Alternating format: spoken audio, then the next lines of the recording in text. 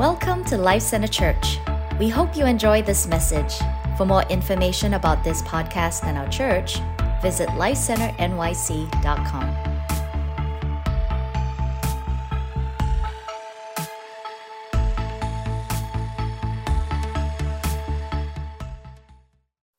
All right. Thank you all. Good morning, everyone. Good morning. It's an honor to be here with you today.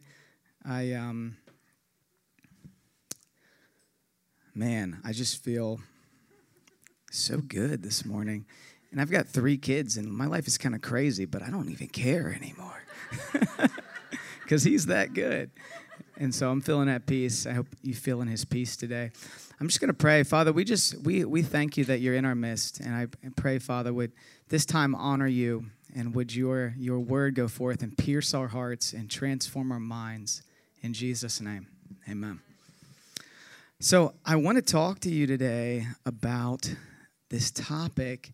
And Cheryl Allen, she hit on it last week, and I want to dive into it more. And that it's a concept, I guess. But the concept is living from the inside out. Living from the inside out. What does that mean? What does that look like? I want to dig into that a bit today. And essentially where I'm going to land this thing is the key component to living from the inside out is a life of prayer. It's the key. It's the most important component if you want to live from the inside out. It's a life of prayer. And it feeds your soul and it strengthens your spirit. And how many of you know in the season that we're in, if you didn't know it from the last season, we need to live from the inside out. We need to be strengthened in our inner man. It's so essential. It's so essential. And so I hope today that you'll feel equipped to do that and that you'll feel inspired to pray for others that they would be strengthened in their inner man. So that's where I'm going today. Now, have any of you, I'm sure you have, but I'll ask it anyway. Have you had a moment in your life when you were gripped by the reality of God and by a significance to your personal life, your own purpose, your own significance, that all of a sudden in a moment you felt? So I'm saying you go from a life where you're just like kind of doing things as they are, doing what comes at you, just normal. And then all of a sudden you have a moment and you feel my life has extreme significance, extreme importance. My life matters to God. You ever had those moments? Those are really important moments. And how many of you know that you can have that moment? You can feel the weight of the significance of your life, the weight of what Jesus has done for you. You can have that moment. And then in the next, it's gone. It's like you can't grasp it. You can't get a hold of it. We were born for significance. We were born with God-given purpose, and our value is made clear on the cross. Jesus made it clear that our life mattered when he died for you and for me. And I encourage you, we just started this series, Born for Significance, the book that Bill Johnson wrote, and I encourage you to go to that. They just started last week. They're going to be meeting again. It's every Tuesday night. I believe it's at 7:30. It was on the announcements. But I really encourage you to go to that. And some of what I'm talking about today is tied in with this concept that we were born for significance. And I believe we capture that, or we are able to harness that reality in the place of prayer, in the place of our inner life with God. And so for me, I'll tell you a quick story about myself. One of my moments where I recognized the depth of the significance of my life and God's heart for me, it was kind of odd. I was actually in Colorado, and which is a great place to encounter God, right? These huge mountains. I was there working at this summer camp, and I was reading this book. It's still popular. It was really popular at that time, Wild at Heart by John Eldredge. You guys know that book?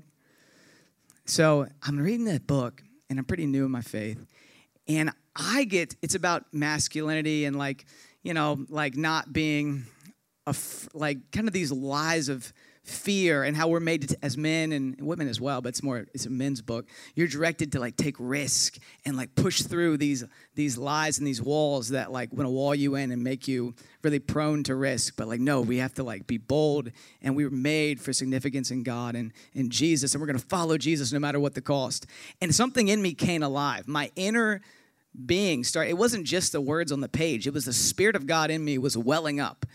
And I was like, yes, I'm free in Christ. I'm going to go to the nations. I'm going to whatever. You know, it like was so intense that my buddy Drew, who I just met recently, I was like, Drew, we're going to get up tomorrow and we're going to go. And there was this big mountain. I said, we're going to climb that mountain. And there was a cross on the top. But we're going to grab a hold of that cross because we're men of God. Like, and we're not going to bow to the culture.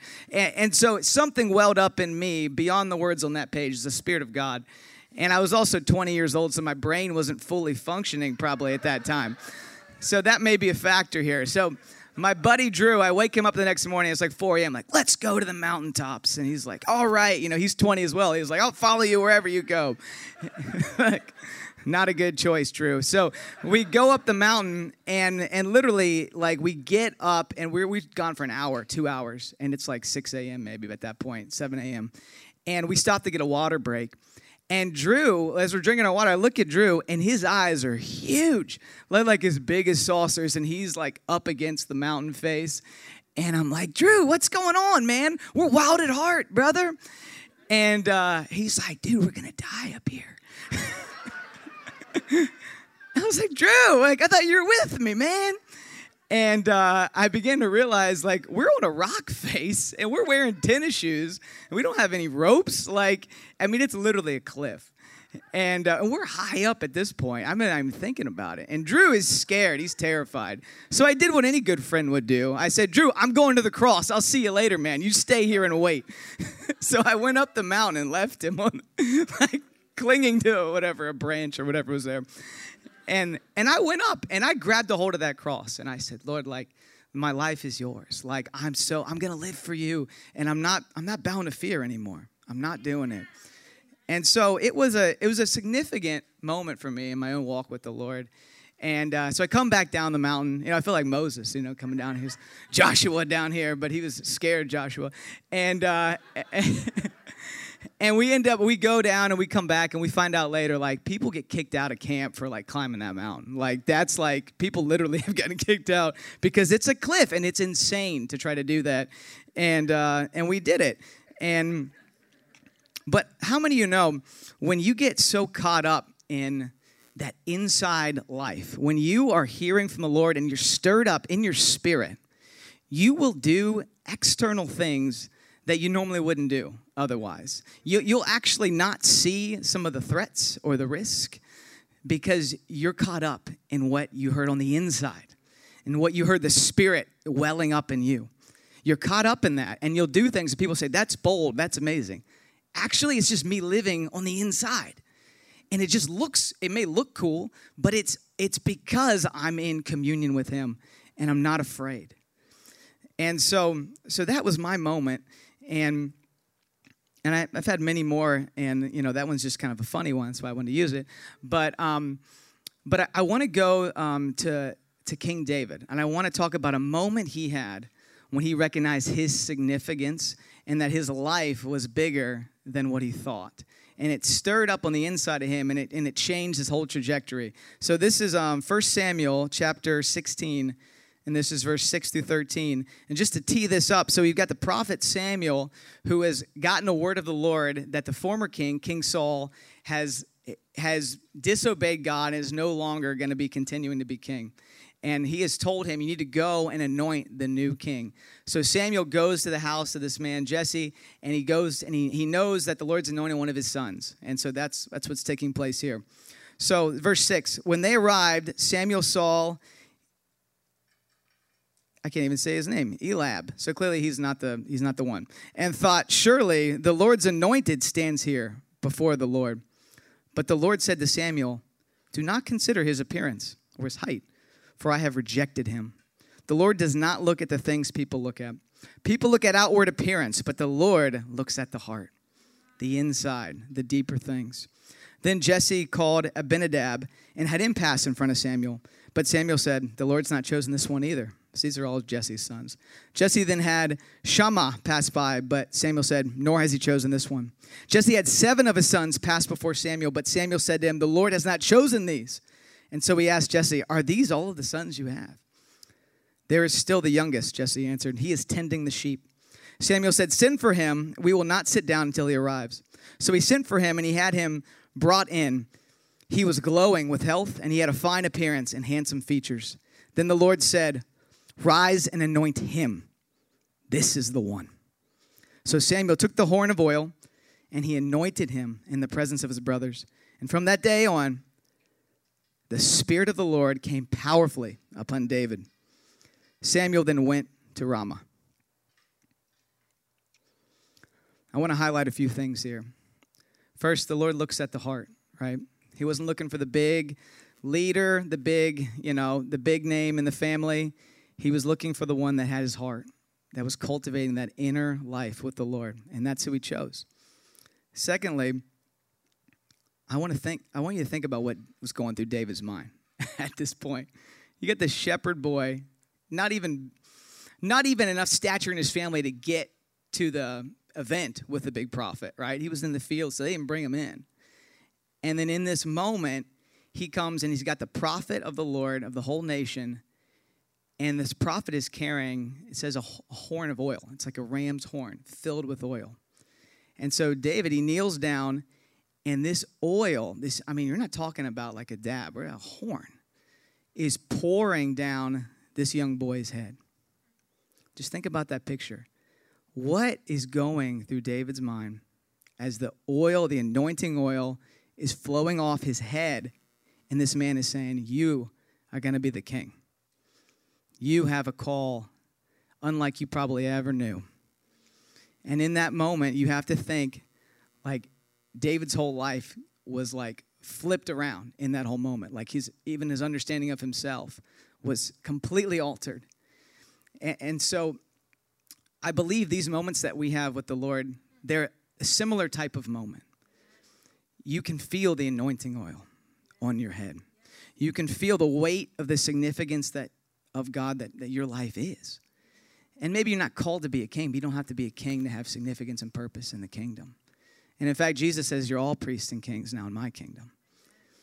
And so it's in these moments that we get these words, and they like wreck our hearts. But as I said before, then all of a sudden, the next moment, we can't grasp it. We forget, or we get frustrated, downtrodden. The external things start to take us from the internal realities that we've heard from the Lord. But what else did David receive that day? It says, on that day, is the last verse, the Spirit of the Lord came powerfully upon David. So yes, his whole life's about to change. And in fact, he probably thought, now I'm going to be in the king's court. I'm going to do all this great stuff. And he gets the call from the king. He gets the call from Saul. He gets to go into the king's palace. Things seem to be going that way. And how many of you know everything started to suck from that point on for David? It sucked. Now the king's jealous at him. He's throwing spears at him. Now the king's chasing him around in the mountains. Now he's got this band of brothers, but they're all like outlaws, and they're hanging out in caves. You're going to get to be the king, David. You're going to get to serve and do the king's role. And now you're stuck in a cold, damp, wet cave with a bunch of outlaws. And even they end up abandoning him at some point. So you think, or he probably thought, here's how it's going to go. But then everything kind of fell apart. But you know what didn't leave him? The Spirit of the Lord. It didn't leave him.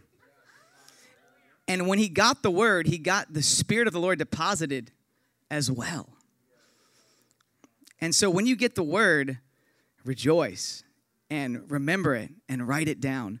But remember, the Spirit of the Lord is what's actually going to get you to that fulfillment of that word. Just having a word is not enough. You have to be in relationship with the Spirit of the Lord, that inner life where you dwell with him. And in that place, David was able to overcome. And David had something that no other king up to that point, and most later, didn't have. That rich internal life, that rich dialogue, that constant presence, praise, and prayer. Those things marked King David. Presence, the presence of God, praise, worship, and prayer. Those are so key to having that inside life dominate us and overwhelm us and keep us upright.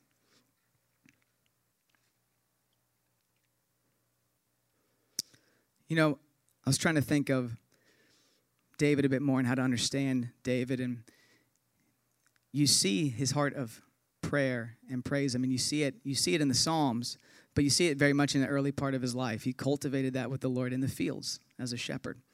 And so my daughter, one of my daughters, I have 3, she's 6, her name's Fern. And Fern, just like a few weeks ago, she comes in, she was out in the woods somewhere. Sometimes we're up in Pennsylvania, and so she was out in the woods in Pennsylvania. And she's like, Dad, like, you'll never believe what happened to me. I was worshiping the Lord. I was singing this song to God. And I was like, oh, did song you know? She's like, no, just this song that I got. And I was singing it to him outside just now. And Dad, all of creation is worshiping with me. She's 6. I said, well, tell me more. She said, I saw the trees. I saw their branches reaching up to worship the Lord. All of creation is worshiping with me, Dad. I said, how often do you do this? She's like, I do it a lot. I just don't normally tell you. It's like, thanks, because now I don't know if I know Jesus after talking to you. But I just imagine that David had that heart. Like, that's what he was doing out in the fields. And that's part of why God knew he could trust him to be king. He knew that he would give him the Spirit, but that he would cultivate that relationship, that inner life with the Spirit of God in him. So in this house, we want to see each and every one of you flourish. We want to see you be strengthened and built up in your innermost being. So that no matter what comes, no matter what calling you have, you're going to face some level of trial. And many of us are in it right now. And when you're strengthened in your inner man, you're going to flourish. You're going to persevere. I don't care what happens. I don't care how bad it gets. So this is the prayer, right? This is Ephesians 3, very famous prayer by Apostle Paul. I'm going to read it to you. Ephesians 3, 16 through 19. I want you to read it, but as I read it, this needs to be internalized in our company.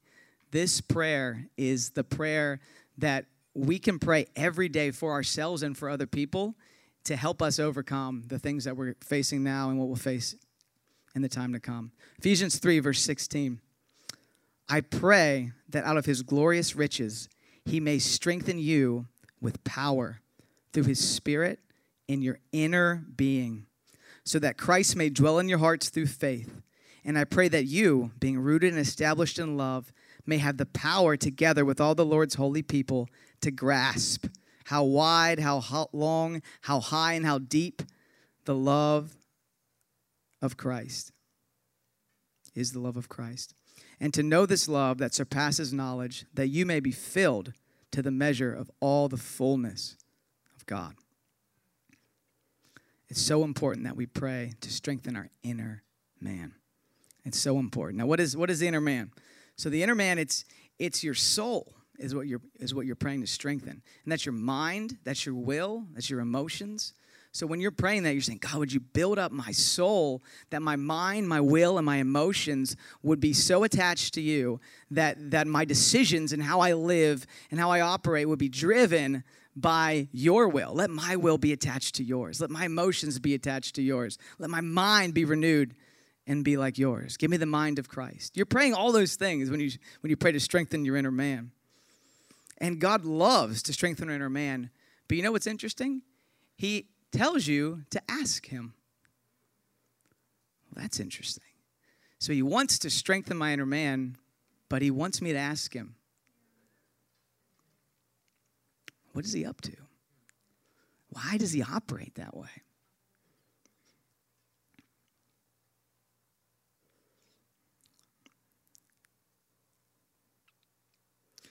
You know, I believe the strength of your inner man actually determines the quality of your life.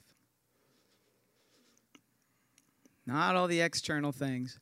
It's the strength of your inner man That determines the quality of your life.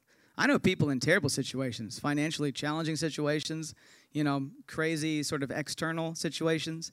And those that have a strong inner life with the Lord, they flourish. They're happy people. They're peaceful people. I don't care what you put around them. They have a strong inner life. And so in New York, we got a lot of things that feel hard. My dad was with me. He's like, I don't know how you guys do it. It's crazy in New York. He's like, you just hear, people always talk about how New York is so hard, yada, yada, yada. And yeah, it is hard. But if you have that inner life, boy, you will flourish in this city. And some of you are new here, and I would encourage you, you're new to this church, but you're also new to this city. Pray, strengthen yourself in the Lord. Strengthen and get that inner life built up, and you will thrive. I don't care where God puts you. He may call you somewhere else. You're not always called here, but you will thrive wherever you go. So the inner man is one of the most neglected people of all time. It really is. It's really neglected.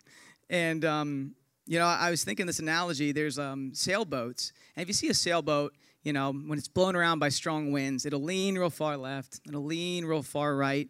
The thing will go all over the place. But what it doesn't do is it doesn't flip over. And you ever thought to yourself, why is that sailboat not flipping over? That wind is coming across it, and it is leaning as far as you can imagine. But boop, it pops right back up. Well, why is it? Well, the answer is not anything you can see. It's the keel. It's underneath. It's hidden. And it's the thing that keeps that sailboat from tipping. And your inner life is going to keep you from tipping no matter what winds come. And I believe there's going to be strong winds, stronger than what we've seen. And I'm not prophesying. I'm not trying to be negative. But the reality is, I don't care what winds come. I'm with him. I'm cultivating an inner life with him. And when they come, as Ogo and Jamal are saying, your life's going to preach. Your life's going to be the most peaceful thing around. And people are going to say, I want that. What's under your boat? This keel, this inner life, you're going to want it because it's Jesus himself. And he won't leave you or forsake you. So I would encourage you, if you're feeling insignificant, purposeless, if you're feeling frustrated, step one, start praying for your inner man to be built up. Start praying that prayer. There's a lot of other things you can do that are helpful, but I don't think that's necessarily the first thing we think of. But I want to encourage you to do it. So how do you actually do this? How do you cultivate an inner life? Well, I already told you in the beginning, prayer, I believe, is the most important component to strengthen our inner life. It's funny because sometimes we forget to pray for ourselves. Some people don't, but some people really do. You're really good at praying for everybody. You got your prayer list. In this house, we pray a lot, so you're always finding the next emergency, pray for that person. But literally, that can be a problem sometimes because you ever been on an airplane, and they're oxygen mask. When they drop, put the mask over your face first, and then put it over your child. It's you got to put it on you first. And so I want to encourage you, let that come to your mind as you're praying. Lord, get that oxygen mask on me so that I can pray, so I can be a light. Lord, would you strengthen my inner man? Would you strengthen my resolve, my faith, my desire for you? We need to pray that for ourselves, and that's not a selfish prayer. That's a prayer that's healthy, that's sustainable, and that will keep us in him when times of testing come. And I really believe as we pray this prayer, as it becomes a habit, you start to develop habitual reactions to things, good ones. When you're praying, when you have this prayer life with the Lord, you start to react in a really godly manner instead of the old manner, which, I've got plenty of those. Ask my wife. But when trials and troubles come, you react differently. So my other daughter, Lilu, she's 4. She has got this great habitual habit that my wife taught her. So she'll be watching a movie, and the other day we were driving in the car, and I knew what was going on. She's watching a movie. Anytime a bad guy comes, she does not like bad guys. She's like a justice. She just wants things to be right and good. So when a bad guy comes or she feels afraid, she yells out, "Stop in the name of Jesus." No matter, whatever she's watching, she just takes authority in the movie. Stop in the name of Jesus. And so, that has become her norm, right? And I'm just waiting for the moment when we're out in the street, right, and something goes on, some injustice, and she screams it to the person on the street. And then she'll find out that the Holy Spirit's not a junior Holy Spirit. Like, she's going to see some power come forth from that 4-year-old. But she's got this habit already of when things are rough and insane and tough, or she feels injustice or trial, she cries out to the Lord, stop in the name of Jesus. And so when we develop this prayer life, I believe it starts to change our habits. And instead of getting hopeless when we receive certain bits of information, instead of shrinking back, something rises up, that inner man rises up in us, and we say, no, like, Jesus, you have overcome this situation. But that happens not because we've got a great prophetic word. It happens because we have developed and cultivated an inner life with the Spirit of God in us. And that's where that habit comes from. It comes from that place of intimacy. Not just from a word, not just from a moment. Those moments are invitations for a lifestyle of prayer and intimacy with Him. And we need that lifestyle. It's so important. Jesus modeled this so beautifully. I mean, He is our model. He's why we want to live a lifestyle of prayer, because He showed us how to do it. Hebrews 5, verse 7 and 9. And here's what it says. And this is how Jesus overcame trial and tribulation, hardship. How did He do it? During the days of Jesus' life on earth, He offered up prayers and petitions with fervent cries and tears to the one who could save Him from death. And He was heard because of His reverent submission. Son though He was, He learned obedience from what He suffered. And once made perfect, He became the source of eternal salvation for all who obey Him. It's through His prayers and supplications that Jesus overcame every temptation. And He was God. Even God Himself had to pray to overcome. How much more so do we? Even God Himself said it was through His prayers and supplications that He overcame. He didn't just overcome just because He's God. He overcame by praying to His Father through the inner life. And He learned obedience through it as well. So we see this played out. I mean, it can't be a better example than the Garden of Gethsemane. So before Jesus is taken to the cross, He goes with the disciples to the garden, and they're praying. And I want to pick up that story real quick. It's Matthew 26, verse 36. And it says, when Jesus went with His disciples to a place called Gethsemane, and He said to them, sit here while I go over there and pray. He took Peter and the 2 sons of Zebedee along with Him, and He began to be sorrowful and troubled.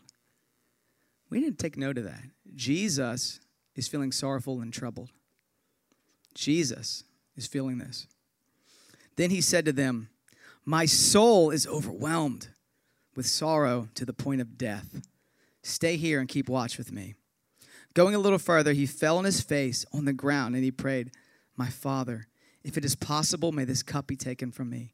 Yet not as I will, but as You will. Then He returned to His disciples and found them sleeping. Couldn't you men keep watch for me for 1 hour? He asked Peter. Watch and pray so that you will not fall into temptation. The spirit is willing, but the flesh is weak. Even Jesus Himself had to pray so that His spirit, the Spirit of God in Him, would overcome the flesh. And He's modeling this to His disciples, but even He is experiencing the sorrow and the pain of living in this earth, of being in human skin, a decaying body, and saying, God, I want to be connected to Your Spirit. I don't want to be driven by my flesh, by this desire to self-preserve and not follow Your will. And He overcame those temptations in prayer and intimacy with His Father. And I love that He brought His disciples along because He's like, you guys are next. And they were. They had to lay down their life. But he's modeling to them, this is how you do it. This is how you take up your cross. I'm showing you right now. I really believe it's only with a strong internal life will we be able to overcome the temptations of this world and be able to truly lay our life down like Christ did. Only by a strong internal life. That's the only way we're going to do it. There's no external way to do it. It's by this internal life because it will redirect your emotions and your mind and your will and align them with His. And everything in you is going to be squirming sometimes. When God calls you to something, your flesh is going to rise up and want to not do it. But when you have that internal connection with the Lord, when you're cultivating the life of prayer, you'll do it and not even think twice sometimes. Other times you might be sorrowful. So don't freak out if you're having a hard time saying yes. Jesus himself is in this place of like seeking the Lord, trying to discern, trying to overcome the things that are coming against him. And of course he did. So I want to read this verse real quick. 2 Corinthians 4, verses 16 through 18. And this is a great verse about overcoming trials through the inner man, through your inner life. 2 Corinthians 4, verse 16. Therefore, we do not lose heart. Though outwardly we are wasting away, yet inwardly, what? We are being renewed day by day. Isn't that good? Thank you, Jesus, for the Spirit of God in us, renewing us day by day. For our light and momentary troubles are achieving for us an eternal glory that far outweighs them all. So we fix our eyes not on what is seen, but what is unseen. Since what is seen is temporary, but what is unseen is eternal. The outward is fading. These bodies are fading.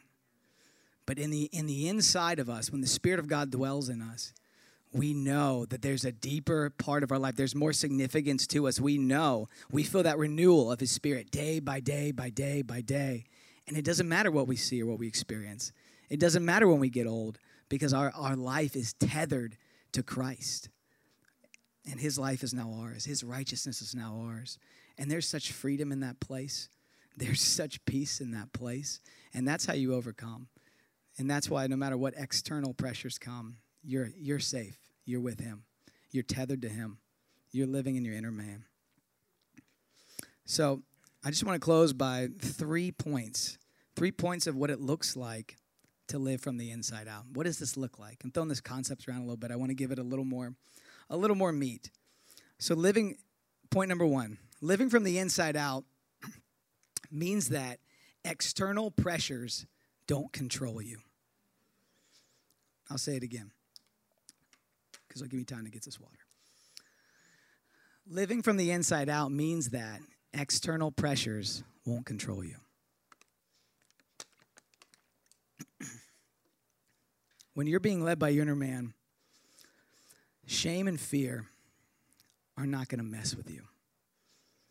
They're not. How many of you know there is so much shame and fear right now in our culture? It is everywhere. And we have to throw off these shackles of shame and fear. We have to throw it off. And I believe when you're strengthened in your inner man, you will. But if you're built up and you just have strong opinions and you want to throw them off by your opinions, I don't know if you're going to thrive in the coming season. But if you throw them off because you have Jesus in you and you are seeking him, when shame and fear come at you, it won't stick to you. And you won't. Saul threw spears at David. David didn't throw spears back at Saul. You got spears coming at you from all over the place. Don't throw them back. And I believe you do that from cultivating this inner life with the Lord. So some people, they're speaking very finite things, saying you need to do this as a Christian. You need to do that. Don't be silent about this. Be silent about that. They're telling you what you need to do. And it's finite. It's very like, do this, do that. These are very nuanced situations that we're living in. There is a lot of nuance. When you hear somebody give you a finite solution to a nuanced situation, you need to go and seek the Lord and not respond to these finite, very matter-of-fact statements. Don't do it. Because I want to be like David. I want to cultivate this life of prayer and presence and praise. And from that place, then I'll respond to the culture around me or what it tells me to do and not to do. This vaccine stuff right now is in your face. And I want to tell you, like, there is such a divisive spirit on this thing. And there's many of us in this room have different opinions on it. It's just a reality.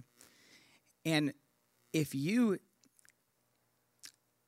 if you have prayed to the Lord and you believe you're supposed to take the vaccine, then get the vaccine. Get it. Do it. If you have prayed to the Lord and you feel like, I don't think I'm supposed to get it, I don't feel peace about it, don't do it. It seems so simple, right? People are telling you do one thing, do the other. They're trying to shame people on either side of this situation. It's no good. It's not in the Bible. It's not something you can come and tell people you have to do this, you have to do that. And if the government's trying to tell you you have to do this, you have to put this in your body, they're trying to force or coerce you, you don't have to do it. Your body does not belong to the government. It belongs to God. And if other people come and try to shame you or push you in whatever place you are with the vaccine issue, they try to shame you and push you to their side, do not buy into it. Like you say, no, I'm going to seek the Lord. I live before him. I live before the Lord. And I know it's a tricky subject, but I want to speak to it because I really think we can't take the bait and try to control or shame other people. And when we're living in the inside life, we won't do it. Because we'll say, God loves that brother or sister. God died for this person. I won't speak ill of them. We can have different opinions without me shaming them. I can be honest with you about my opinion, but if I shame you for having a different one on matters like this, I'm off. I don't care what opinion I have. See, I believe we need to get to a place where the inward life is what births our decisions, not the external pressures. And I don't care where they come from. I want to follow the Lord. I want to be tethered to Jesus. So how many of you know when there's a spirit of fear that comes on you, you can make some terrible decisions. And I know I've done it. You know, I feel when I first met Vanessa, she moved down to be near me, and I was living in Virginia, and she hated it. She didn't like any of it. And I was like, stick it out, babe. It's going to be great. We're going to do ministry together, and life will be amazing. And she wanted to run. She wanted to leave. And she tried to. And I was so afraid that she was going to leave me and the relationship was going to fall apart. I controlled and manipulated her like the worst I ever have anybody in my life because I was terrified she would leave me. I was scared of what would happen to my life and to our relationship. And so if you've done that in this season, here's the good news. The Spirit in you will convict your heart. You come and you repent to him, and we move on. It's that simple in Christ. And so that's what I did. I was like, gosh, babe, I'm sorry. Like, I know this relationship is new, but I manipulated and tried to control you because I'm terrified of losing you. And we prayed, and we moved on. Our relationship healed, and my relationship with God was stronger than ever. So that's my example. I hope it speaks to you and where you're at in this season. So that was all number one, but the next two are quick. So number one, what does it mean to have an inner life with God? I've already lost my place because that one was so long that I forgot where I was at. Living from the inside means external pressures don't control you. Number two, living from the inside means you are accountable to God first. You're accountable to God. These external pressures, they're going to say, oh, I'm important. Look at me. Respond to me. I'm accountable to the Lord first and foremost. Or 2 Corinthians rather, it's further in the chapter, 2 Corinthians 5, 9 through 10. So we make it our goal to please him, whether we at home in the body or away from it. For we must all appear before the judgment seat of Christ. So each one of us may receive what is due us for the things done while in the body, whether good or bad. That's a sobering verse. We're going to stand before the Lord one day, but we all need to hear it. We don't want to just skip over it because it doesn't feel good. This is how we make our decisions, knowing one day we'll stand before the Lord and we'll be held accountable for those decisions. I'm not talking about your salvation. If you're in Christ, you're covered. But your decisions matter, and in fact, you'll stand before the Lord one day and attest to those. Let that drive how you behave. Let that drive how you act. Let that drive how you love others. Because it doesn't matter your opinion or their opinion. It matters how you love them, and you're going to stand before the Lord and answer for how you love them.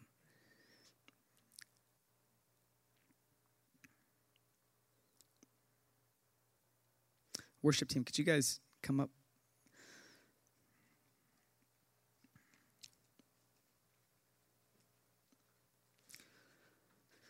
All right, that was fast. I told you it was quick. So, first one. I've already lost it again in my notes. Just want to make sure I get it right. Living from the inside out means external pressures don't control you. Number 2, living from the inside out means you're accountable to God first. Number 3, living from the inside out means you are willing to lay everything down for Jesus. It's risky to live from the inside out. I'm willing to lay everything down for you, God. I won't be coerced by the situations, by the pressures around me. You know, when you get saved and you meet God, sometimes I feel the church at times at large, I'm not talking about our church or any specific church, but we kind of like want to lower the bar a bit, like so that you'll come in and be a part of following Jesus. And we're like, yeah, you know, come on in and like, you know, your life's going to get better. And like, you know, you can just add Jesus to your life and it's just going to sweeten it so much. And it couldn't be further from the truth. Like, like, what about King David? He gets his call and he gets oppressed and attacked and persecuted. But you know, when we come in a relationship with God, it's the best and it's life-changing, and you will have the peace and the joy and all the good stuff, but you will face persecution and trials. And if we don't tell people that, then they get disillusioned when things come. And you say, where's God in this? This is actually what you signed up for. You said you're going to follow Jesus to the end. This is what it's all about. Trials and adversity come with following Christ. It says every saint ever. Every person ever. They know that trials and adversity come with following Jesus. So we can't dumb down the reality that we are giving everything to Jesus. We're saying, come what may, whatever comes my way, I'm going to follow you, Jesus. I don't care what pressure, because I'm living from the inside out. And that means I'm not going to make decisions just based on what's easy, not just based on logic. I'm not going to make decisions like my neighbor, because I'm living from the inside out. It's all for you. Everything's for you, Jesus. Everything's for you. This is what we signed up for. And he's faithful to carry us. But I believe in those tough times, and there may be some ahead, he is strengthening us in the inner man. And we're going to flourish. And when you're in that place with him, you're going to overcome every bit of adversity. And in fact, you're going to have eyes to see what he's doing. So instead of, pulling back, saying, the pressure's too hard, the external weight is too heavy, you're going to see what he's doing, because he's going to actually tell you on the inside. He's going to say, no, watch and pray. Watch what I do. And you're going to have a peace even in the testing. You're going to have a joy even in the crushing. We have to know that this all comes together at the same time. It's all happening at the same time. These pressures, these temptations, but great joy, overcoming victory in Christ. It happens at the same time. Can everybody stand for me, please? So we're going to see the gospel flourish in times of testing, in times of persecution. The gospel's going to flourish, and it's going to happen in this city. And I really, really believe that. And that's why I'm here. That hopefully is why you're here. And if it's not, welcome to the party. The gospel flourishing, Jesus encountering people in our city. That's what I'm signed up for. That's what I see.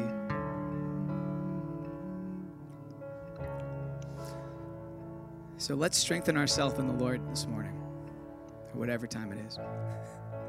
Let's strengthen ourselves in the Lord. So I want to pray right now that we would be strengthened.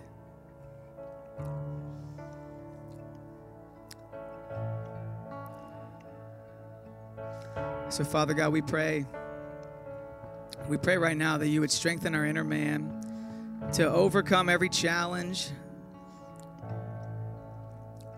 You would give us a peace that passes understanding today. You would give us joy, joy, joy, joy, joy, joy. Let the joy of the Lord be our strength, that we would endure any and every hardship, that we would come in with our eyes wide open, knowing the cost, and saying, Jesus, I'm here for you. I lay my life down. I give you everything because you have given me everything. I give you the love that you first gave me. You've redeemed us for a purpose.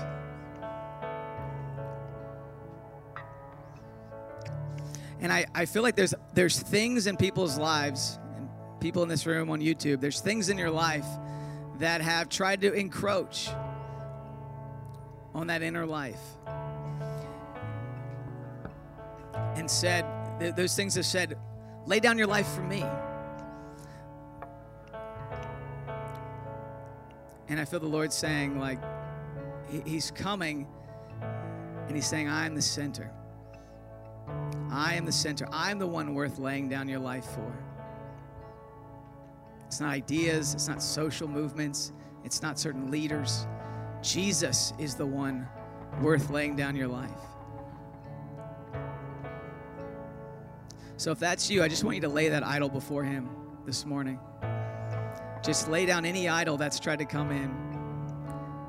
And you'll know it because it will demand more of you than it should. It will demand your mind. It will demand your loyalty. But I see the Lord coming in and saying, no, I bought you. I paid for you. Your life is mine. So come, Father. Thank you for your jealous heart. Come and restore and strengthen our inner man today. In Jesus' name. Let's worship him.